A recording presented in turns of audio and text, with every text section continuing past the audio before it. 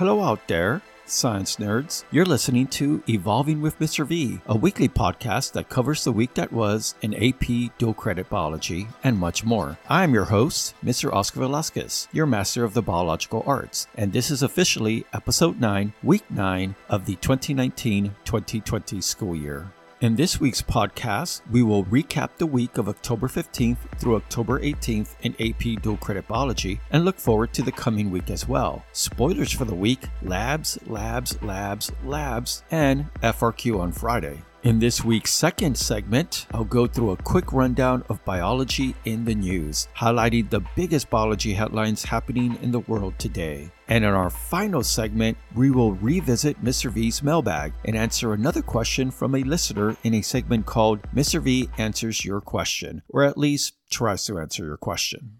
Now, before we begin, we need to hear from our sponsor in a segment I call Mr. V Needs to Get Paid. Paid so I could buy some teacher supplies. This episode is going to be brought to you by the mitochondria.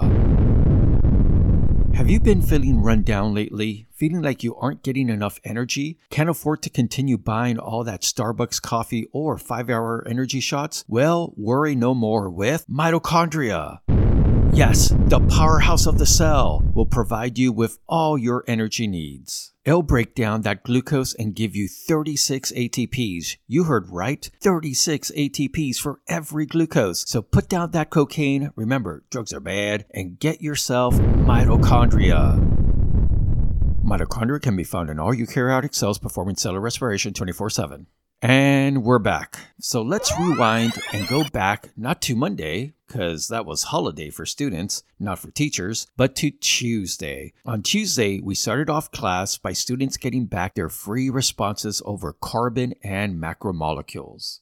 Now, while averages for the FRQ were not all that great, I want to remind students that FRQs are difficult. Remember, the national average score on FRQs is about 50%. So if you're getting at least half the points, you're actually doing pretty good, pretty okay. In addition, this is only our second FRQ. We will get better as we get more practice. Remember, as they say, practice makes progress. So hang in there, champs. We'll pick up those scores. After FRQ scores, we started our lecture discussion over cell transport, where we focus mostly on passive transport. Passive transport through a membrane. No energy required. So let's recap those types that we discussed. First up, diffusion, with diffusion being the movement of any molecule going from high concentration to low concentration, pretty much ruled by the second law of thermodynamics, which states that the universe is going towards entropy or disorder, that we go from states of high organization to states of lower organization. So when it comes to diffusion, once again, it's the movement of molecules from high to low until dynamic equilibrium is reached once they've spread themselves out evenly throughout that space. Now, that doesn't mean the molecules stop moving. They're continuing to move. There's just no net directional movement. Now, diffusion is something we experience every day of our lives. For example, when someone passes some gas, when they fart. There's that saying, he who smelt it dealt it, which kind of makes sense because the initial high concentration of those fart molecules are originally around the person who probably passed that gas, and they start to diffuse to areas of lower concentration, spreading out throughout that area. So if anything, when you do pass gas, just be silent and don't say anything.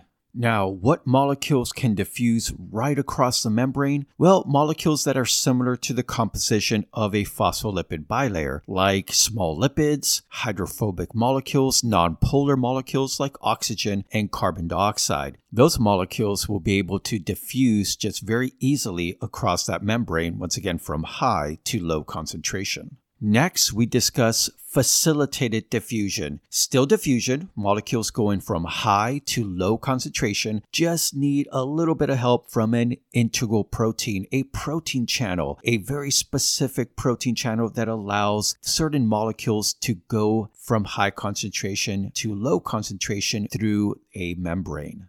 Now, what type of molecules need help getting across the membrane? Well, those that are hydrophilic or maybe have a charge, like sugars, like glucose, amino acids, and even water using aquaporins to get across the membrane, but still diffusing across that membrane. Once again, no energy is required, a type of passive transport, just need that help from that protein channel. Which, if you think about it, the reason we call it facilitated diffusion, well, facilitate means to assist or to help. So these protein channels are helping these molecules move across the membrane. Now remember, these proteins are very specific. For example, there's one protein channel that allows just water to go in or out, name an aquaporin. Others are specific for just letting glucose, another one just for a certain amino acid. So very, very specific. So to recap our Tuesday, passive transport, no energy required, and two types that we discussed today, diffusion and facilitated diffusion. And that brought an end to our Tuesday. On to Wednesday, which was PSAT, SAT testing day all morning. No first, second, or third period, and shortened periods for the rest of the afternoon. And hopefully, juniors, you did well on that exam, and I'm possibly even speaking to some future national merit scholars. Now, for my afternoon classes, since we only met for about 30 minutes, what our objectives were is that quizzes were passed back over cells, and students had a little bit of time to review them, and we also gave back your organelle speed dating activity, and students were able to put these in their neatly organized binder or their backpack of entropy. We finished up our shortened Wednesday periods by reviewing the types of passive transport and beginning our discussion of active transport, and that brought an end to our Wednesday. On to Thursday. For morning classes, we started by returning cell quizzes and organelle speed dating activities and giving a little bit of time for students to review, correct their assignments. After this, we launched back into our notes over cell transport, recapping passive transport, diffusion, and facilitated diffusion. But then we focused on active transport, the type of transport across the cell membrane that requires energy, because now we are moving molecules against their concentration gradient from low concentration to high concentration with the use of an integral protein, but this time being a protein pump. Once again, pumping molecules against their concentration gradient. What kind of molecules? Usually ions, things that have charges like sodium or potassium, once again against their concentration gradient. Also falling into active transport, but not because it's moving material from low to high concentration, but because it's using energy by either moving its cell membrane, changing its shape, or using vesicles and vacuoles to transport material across the cell membrane in a process that we call endo and exocytosis, which the cell will expend energy, hence why we classify it as active transport. Let's first discuss endocytosis. This is when the cell engulfs in material. Now there's three different types of endocytosis: phagocytosis, pinocytosis, and receptor-mediated endocytosis. First, let's cover phagocytosis, cellular eating. This is when the cell engulfs something solid, usually a piece of food that it's going to break down, that it usually puts in a food vacuole. Next, let's look at pinocytosis, sometimes referred to as cellular drinking. This is when the cell engulfs something more non-specific, usually fluids around the cell, engulfs them in and puts them in a vacuole. And our last type is receptor-mediated endocytosis. This is where specific molecules will bind to receptors on the cell membrane that it will then engulf in. So it's something very specific that binds to a receptor that's a perfect match to that receptor that it will engulf in, maybe a particular amino acid or a particular protein. Now, exocytosis, this is when the cell is expelling material out. A vesicle or maybe some sort of vacuole will fuse with the cell membrane and then expel out usually products, maybe a protein or an enzyme that the organism might need.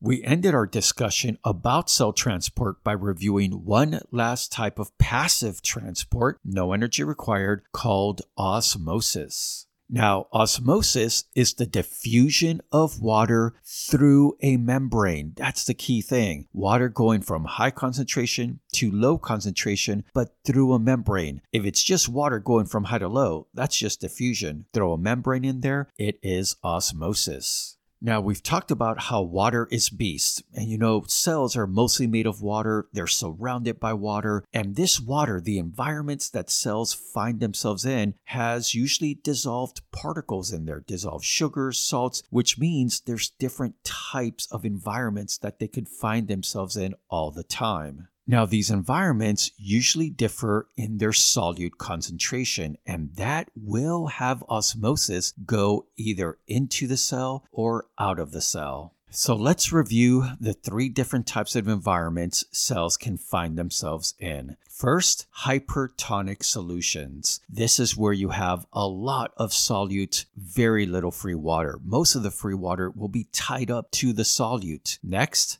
hypotonic solutions or environments, less solute, a lot more free water. And then finally, isotonic environments, equal solute, equal free water. And remember, in biology, the solute we usually deal with is either sugar or salt. Now, let's discuss how cells will react differently to these environments. Now, animal cells prefer to be in isotonic solutions, a mild salt or a saline solution where water goes in and out of animal cells at equal rates. 10 water molecules go in, 10 water molecules go out. This is where they're going to hold that volume, and this is where they love to be in. Now, animal cells in hypotonic solutions like fresh water or distilled water, this is where animal cells will burst. They'll start taking in way too much water. There's a lot more free water outside than inside. It'll start entering the cell, causing it to swell and burst. And then animal cells in hypertonic solutions, like a salt water solution, this is where they will shrivel up and die. This is where there's a high concentration of salt or sugar on the outside, very little water. There's more free water inside the cell that starts exiting, causing it to shrivel and die. Now, plants react a little bit differently in these environments. Plants, first of all, love to be in hypotonic solutions, fresh water solutions, where there's a lot more free water on the inside, starts entering the plant cell, but in this case, it doesn't burst. Why? Because of that cell wall. That water pushes against the cell wall, but remember, the cell wall is made of cellulose, very tough, very rigid, and they get optimal turgor pressure. The plant cell is turgid, and this is what they love to be in. Now, plants in isotonic solutions will survive, but this is where they start getting a little bit flaccid. The leaves start to limp over. Water's going in and out at equal rates, but they don't get that optimal turgor pressure, and they're not turgid like they are in hypotonic solutions. Now, finally, in hypertonic solutions, like a saltwater solution, plants will go through plasmolysis. The cell wall doesn't really change its shape very much because, once again, it's very tough, very inflexible, but the cell membrane peels away. Everything collapses inside due to all that water exiting out of the cell. Since there's so much more water inside the cell than outside, it'll start to exit, pretty much killing the plant cell. Make sure to definitely check out that example problem at the end of the PowerPoint. It's a very basic, very go-to osmosis problem that you should definitely be able to work out. And this pretty much ended our Thursday. Finally, Friday arrives, which was quiz day. Quiz over cell membranes and cell transport. Students had 12 minutes to complete their quiz and demonstrate that proficient to expert level knowledge over Chapter 7. Alert, alert, this just in. Those of you who were absent must make up the quiz by Tuesday. That's right, Tuesday morning. After the quiz, morning classes learn how to use a microscope properly by looking at some prepared slides of onion root tips of cells in different stages of cell division. Students were able to view the cells by starting at low power, 40x, and then moving all the way to high power of 400x. Students afterwards made sure to put their microscopes away properly by moving to the low power objective, lowering the stage all the way down, and wrapping the cord around the base. Afternoon classes were able to learn to use the microscope on Thursday due to the extra time from PSAT, SAT testing, so they were able to perform the eukaryotic cell observation lab. This is when students viewed some of their own cells, their cheek cells, using a methyl blue stain. They prepared their slides and observed and sketched their cheek cells. Morning classes, you'll perform and complete this lab on Monday. And that was the shortened week that was in AP dual credit biology. And now for our segment, Biology in the News, where I bring you the biggest biology headlines in the world today. First big headline, researchers have discovered an enzyme they believe could be the key to preventing Group A Streptococcus infections, the ones that cause strep throat and lead to more than 500,000 deaths worldwide each year. With this finding, it could now provide an opportunity for a drug discovery targeting this newly discovered enzyme. Now, this is great news. With Streptococcus being resistant to a lot of our antibiotics, the development of a new drug will definitely give us a new tool to continue to combat this bacteria. Another big headline making the news is how mucus, that's right, how boogers can tame microbes. New research reveals that glycans, sugars found in mucus, can prevent bacteria from communicating with each other and forming infectious biofilms, effectively rendering the microbes harmless. We actually will be discussing cell communication in bacteria, something called quorum sensing, in a couple weeks. So we'll definitely come back to this story to dive deeper into exactly how these sugars kind of tame these biofilms.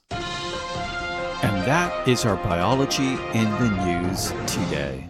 And now for our final segment, Mr. V's Mailbag, where I answer a listener's question. And this week, we have a question submitted on Edmodo from a username called Endgame is a top 5 movie, come fight me.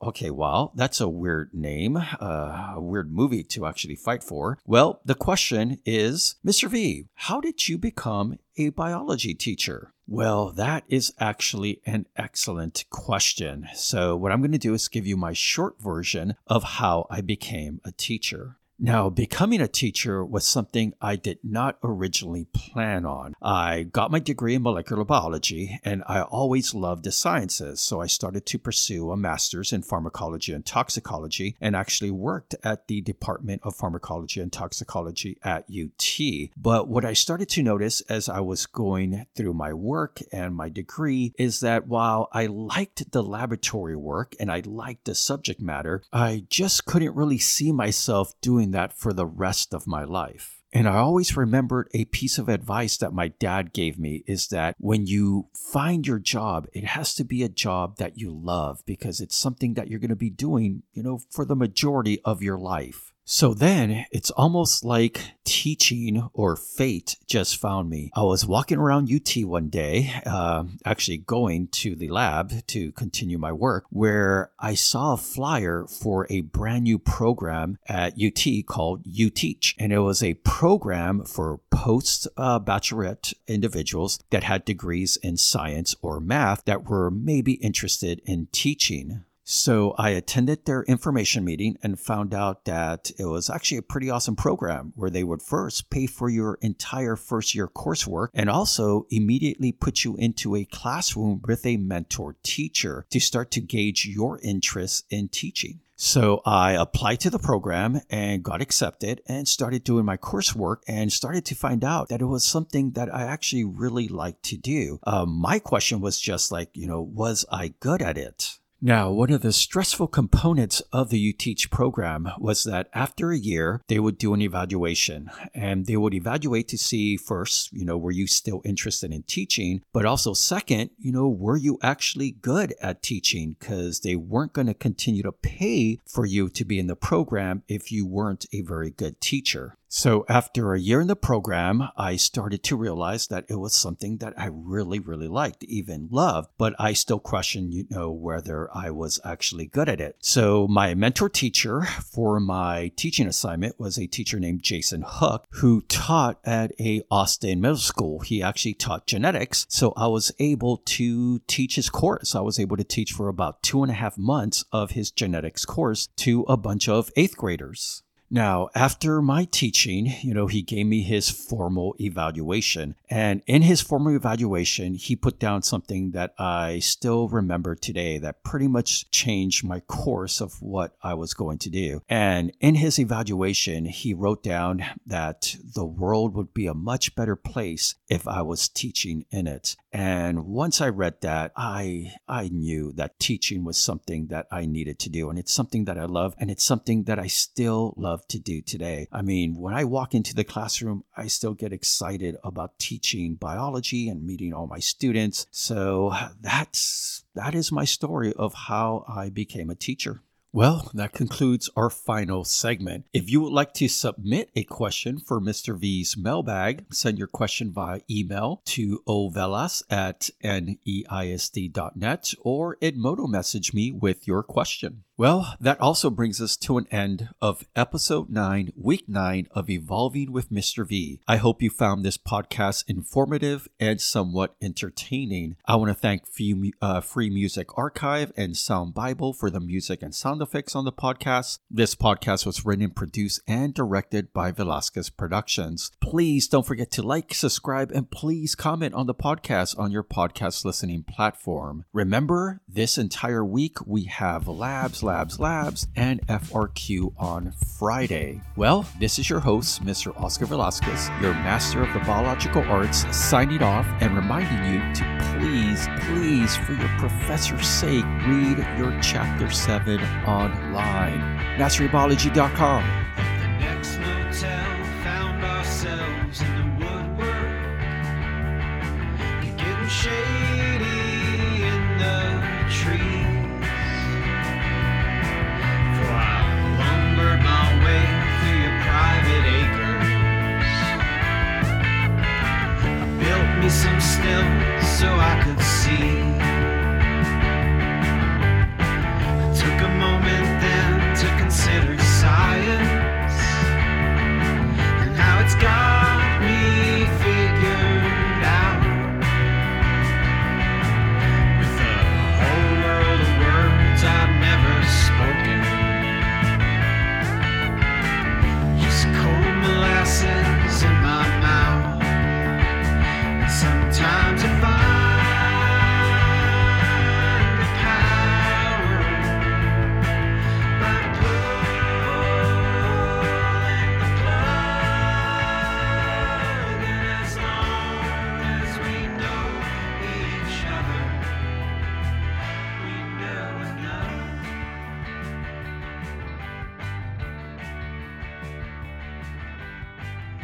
lost in the vows of